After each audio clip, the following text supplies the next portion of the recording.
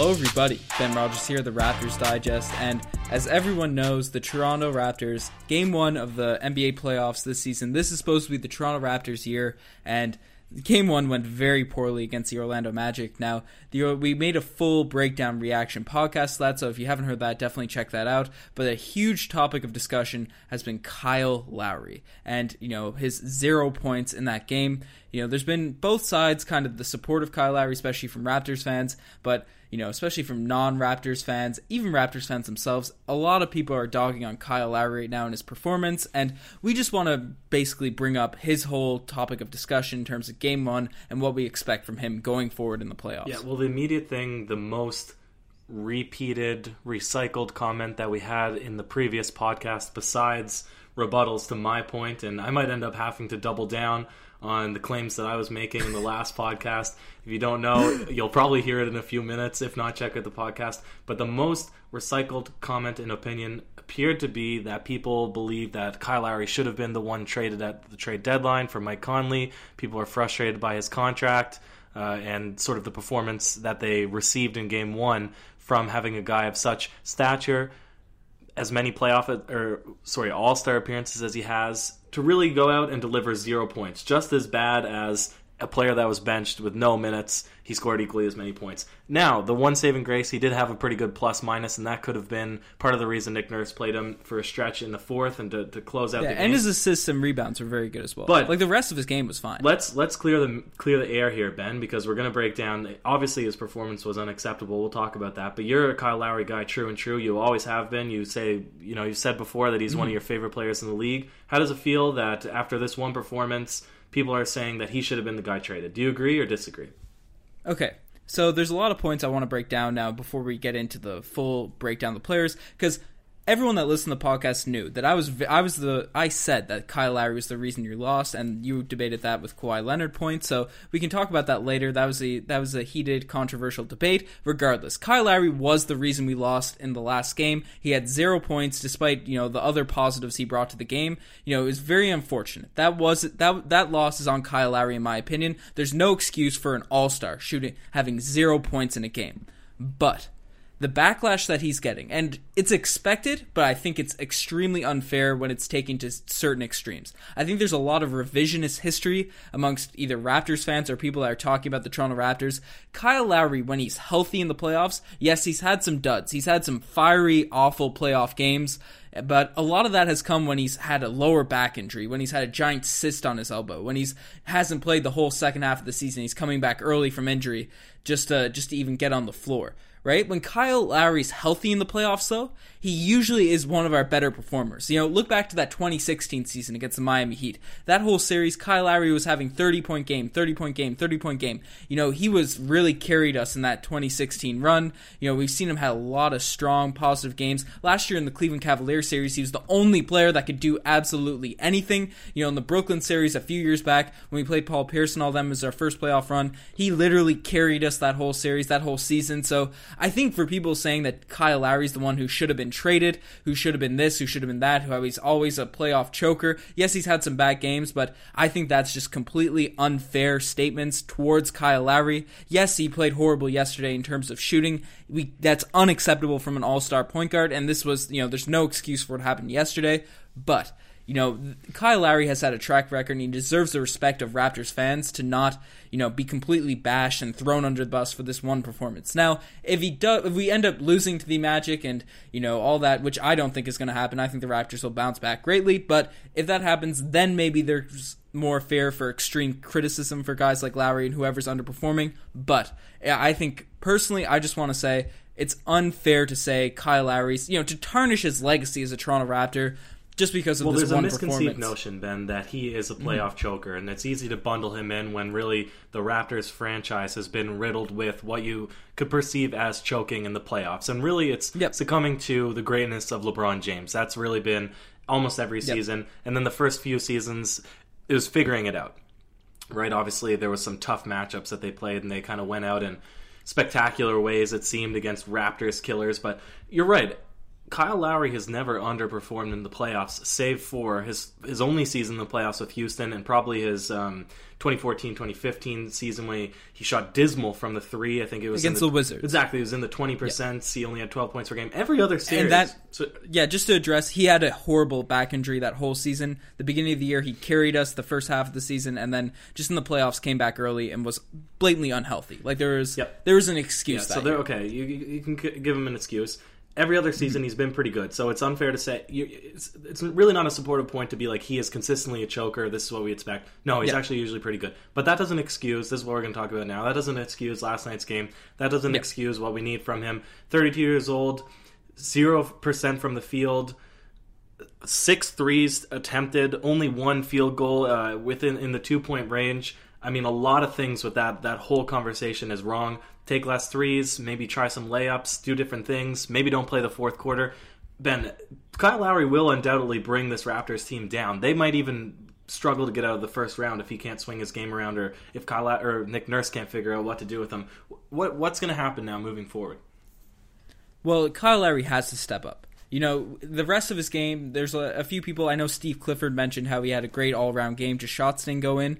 Well, to be an all-star point guard, you have to have shots go in. It's the most important, arguably the most important thing for a player to do when you're a lead guy on a team is to put the ball in the hole. Yeah, you don't even need to be an elite guy. DJ Augustine lit up the Toronto Raptors with 25 points. He is nowhere near being an all-star and never will be. You don't need to be an all-star to put at least 1 3-pointer out of 6 into the basket.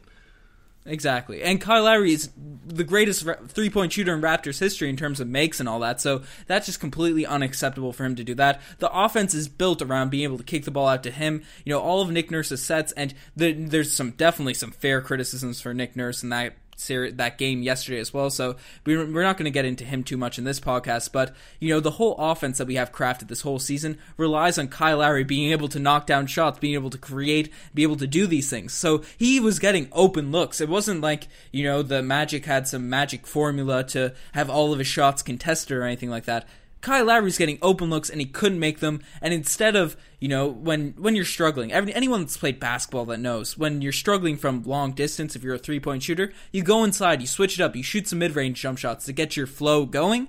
Kyle Lowry did none of that. He didn't seek out any of those shots, and you know, I mentioned his player in the past, right? How good he was in the past. And this season he's kind of taken a step back in terms of, you know, scoring the basketball, but we've seen Kyle Lowry be able to catch the ball off the dribble, create shots for himself, be able to finish around the rim, bully his way into the lane, and he's just not doing these things. Well, I've really found that watching Fred VanVleet develop, I drew a lot of similarities towards his game as a Kyle Lowry of last season, 2 seasons ago. And a lot of what Fred VanVleet was able to do is under control, right? Contain the ball and be able to get it into the key, right? Via pick and roll or via just beating his first man off the step and then maintaining his dribble and still getting into the lane, right? And then he would figure out what to do after. And he wasn't as good as Kyle Lowry. That's why Kyle Lowry's the all-star and Kyle Lowry's the starter. But to me, watching Fred VanVleet's progression, that's what I was always saying. Wow, he does remind me of similar to Kyle Lowry in terms of body type and what he's trying to do out there on the court. And then Kyle Lowry sort of regressed to be looking for his three-point shot more than he's looking to attack, which is fine. Right? And he's especially in the regular season. It's fine, exactly. But what I would have liked to see in the last game was more pick and rolls where he's looking. Well, more pick and rolls in general, and I get that doesn't necessarily make the offense flow. But there was a lot of isolation ball that they played. We won't get into the entire team game, but more pick and roll specifically for Kyle Lowry, where he's attacking with the intention to get into the key and then finish with a mid-range jumper or to kick it out. Because I feel like he settles a little bit too much out there at the three-point line now, and it goes to show it in the box score: six attempts from the three and only 1 from inside the arc. So, and yeah, all those threes, Kyle Lowry in the past, his notorious shot was that kind of dribble pull-up three when the defense is caught sleeping. That game momentum. It's kind of the Steph Curry-esque three-pointer. The momentum builder, the momentum changer. All of the threes Kyle Lowry's getting is now just coming off of screens. They're not even, with the ball in his hands. They're just off-ball kind of Ray Allen type shots. And that's not Kyle Lowry's game. It's also really hard, too, and the point that I make is sort of moot because everybody had pointed it out as well in the comment section, was that they were giving him just as much space as they'll give Ben Simmons in taking a three-pointer. So it's pretty hard for a pick and roll to be effective if they're not even giving you any respect from behind the three-point line. So that's another reason he had to take a lot of shots, because he wanted to make one fall, make the defense step up. But that's on you as an all-star to figure out how to get your shots going, right? Yeah. He doesn't need to take 6 threes if he's not making his shots. Get it, like you said, get in there, get into the lane, be aggressive, attack, even get yourself to the free throw line if that's what it takes. Yeah, and I know a lot of people that listen to this podcast are basketball fans, so I'm sure a lot of people watched the Brooklyn Nets Sixers game yesterday. And D'Angelo Russell, he was really struggling from behind the three-point line in that game in the first half, and then we saw the second half, right? Obviously, in today's league, the mid-range jump shot is looked at as a shot that's awful. You can't take it whatsoever, right? But D'Angelo Russell was struggling. I think he was 0 for 4, maybe. I'm not 100% sure of the stats, so I'm just going off the cuff here in terms of numbers. But he was definitely struggling from behind the three-point line at the start of the game, and then in the second half, we saw him get a lot of those shots just in between. He hit like 2 or 3 mid-range jumpers, which are certainly easier to take than the three-point shot. Whether it's analytically better or not, it's certainly a higher percentage shot. It'll get you less points per possession, but it's something that gets you in the groove. And Kyle Lowry is a rhythm shooter. So if he maybe gets 1 or 2 of those little mid-range jumpers off the pick and roll, as you mentioned, right, gets those, sees a couple of those fall, then the three-pointers will fall. Then those shots can start to go in, because Kyle Lowry's a confidence guy in terms of once he hits a couple, then he can really rain them down. And when he's struggling, I don't know why he just continues to settle for these long bombs. Yeah. Well, moving forward, though, like it or love it, he's in the rotation. He's not injured, as you pointed out. He's going to be playing. Yep. And there was times in the season coming off an injury where he should have had reduced minutes. I don't even think he should have started. But you pointed out as well, he's a guy, he wants to be in the starting lineup. He wants to play as many minutes as possible. He doesn't have that sit-back mentality. So I think even if Nick Nurse realized that maybe we should put other lineups out there, maybe we should have played Fred VanVleet in the fourth quarter, I don't think Kyle Lowry is going to allow that to happen. So we're going to have him. What exactly, because obviously it's fine to speculate, okay, he needs to take more shots or he needs to create. I don't know if he's going to do that, right? I don't know if he's going to now be aggressive shooting mid-range shots. That's not really his game, or at least it hasn't been in the past, since the All-Star break. Yeah. Exactly. So are we going to see him next game get out of his slump? Is he going to come out and shoot 3 threes and make his first 2? Or are we going to see him now struggle throughout the entire first round and have to constantly have these complaints against Kyle Lowry? Well, he had a poor game in the Wizards series last year, and that might be a theme with Kyle Lowry. He isn't a playoff choker consistently. He's not a guy that puts up bad stats over the course of a series, but he usually has one dud a series, so to speak, at least in the past. So I expect Kyle Lowry to come out similar to what he did last year in the Wizards. Obviously, he's never had 0 points. He's never been this bad, but I expect him to bounce back, be more aggressive, to knock down some shots. So I'm fully confident Kyle Lowry's capable of bouncing back, right? But the question is, will he be able to do it consistently against higher-level competition? And you bring up the point of Fred VanVleet. And one thing in the comment section I've seen a lot were people saying that Fred VanVleet should start. I know some people are even saying Lynn should get minutes over Lowry. I think, I'll give my opinion on that after, but I want to throw that question at you. Should Nick Nurse make a lineup change, or... No, it's maybe absurd. And the reason the reason that I took so much flack in the last podcast, because I don't even believe that the loss was on Kyle Lowry in the last game, and I don't need to reiterate my points. But basically, Kyle Lowry, well, I'm going to slightly reiterate them. Basically, Kyle Lowry is the 4th at best, if not 5th option in the starting lineup. Kawhi Leonard by far, exactly. In terms of scoring. Kawhi Leonard by far number 1. Pascal Siakam asserted himself as number 2. Danny Green in the first game was hitting his shots. He came in as the number 3 option, and Marc Gasol was playing fantastic, I think, in the first game as well. Maybe you would disagree. But in that game, Kyle Lowry was the 5th option scorer for the starting unit. Besides scoring, he did everything else pretty much all right. He was rebounding, he was assisting, he had the best plus-minus. So besides criticizing going 0% from the field, not getting any points, which of course is a big thing when you look at it in the box score, it's not that bad. You want him to make 1 or 2 shots, but even if he was a 10-point per game player in the playoffs, right, which is not fantastic, not at all our all-star numbers, and not at all deserving of $33 million, that's fine, because the burden is on the top guys, the number 1 scorers, to win the game. It's on Kawhi Leonard to win the game. we've moved past the days for the Toronto Raptors where Kyle Lowry is going to be the person that steps up and single-handedly gets a victory, right? And you can say that it's a team. Well, we needed him to do that in the past. We did, but it's moved past that point. Exactly. And now it's the time for Kawhi Leonard in a close game like this. And the fans and everybody and the commenters can criticize me for saying it's a team game. No, it's a team game to bring you to a 20-point lead. It's a team game to withstand a 20-point lead. When it's crunch time, it's not the team that really wins it. It's usually one player, and that one player is not Kyle Lowry anymore. So we don't need him to be a 30-point game guy. He doesn't need to be that consistent. He just needs to get a couple of points. He needs to not shoot 0%, right? He can be a 10-point. He can even be an 8-point game, and 8-point per game player, and I'd still think that they'd come away with the victories in the first and second round.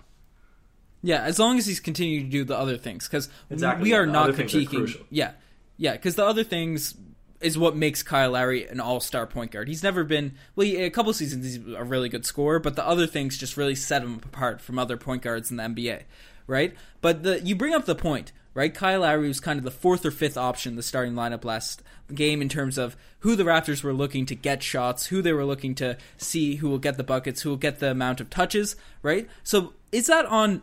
I'll throw this at you. Should the Toronto Raptors maybe change from that? Because Kyle Lowry's known or comfortable with being the number one, number two option on a team. Obviously, Siakam and Kawhi have that locked down. But should the Raptors look to get Kyle Lowry more just shots from different places on the court? Should they make him shoot more and be more aggressive to get more in the groove? Or do you like him in the fifth option position? Well, I don't even like him I told you, I voiced my opinion. I don't even like him playing in the fourth quarter with the performance that he put in.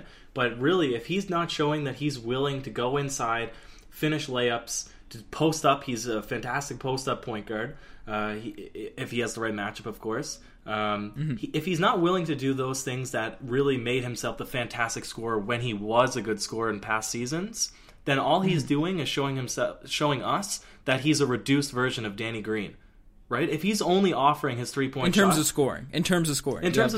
No, but Danny Green does it all too. Danny Green is a great defensive player. So really, all Kyle Lowry is showing Kyle Lowry's playmaking and just his ability to run an offense. What is drawing Kyle Lowry more shots? Does giving him more shots, more play opportunities, is that giving him more threes? Because I'm sure that he, as the primary ball handler, he should always have the ability to attack the rim, and he didn't do that once.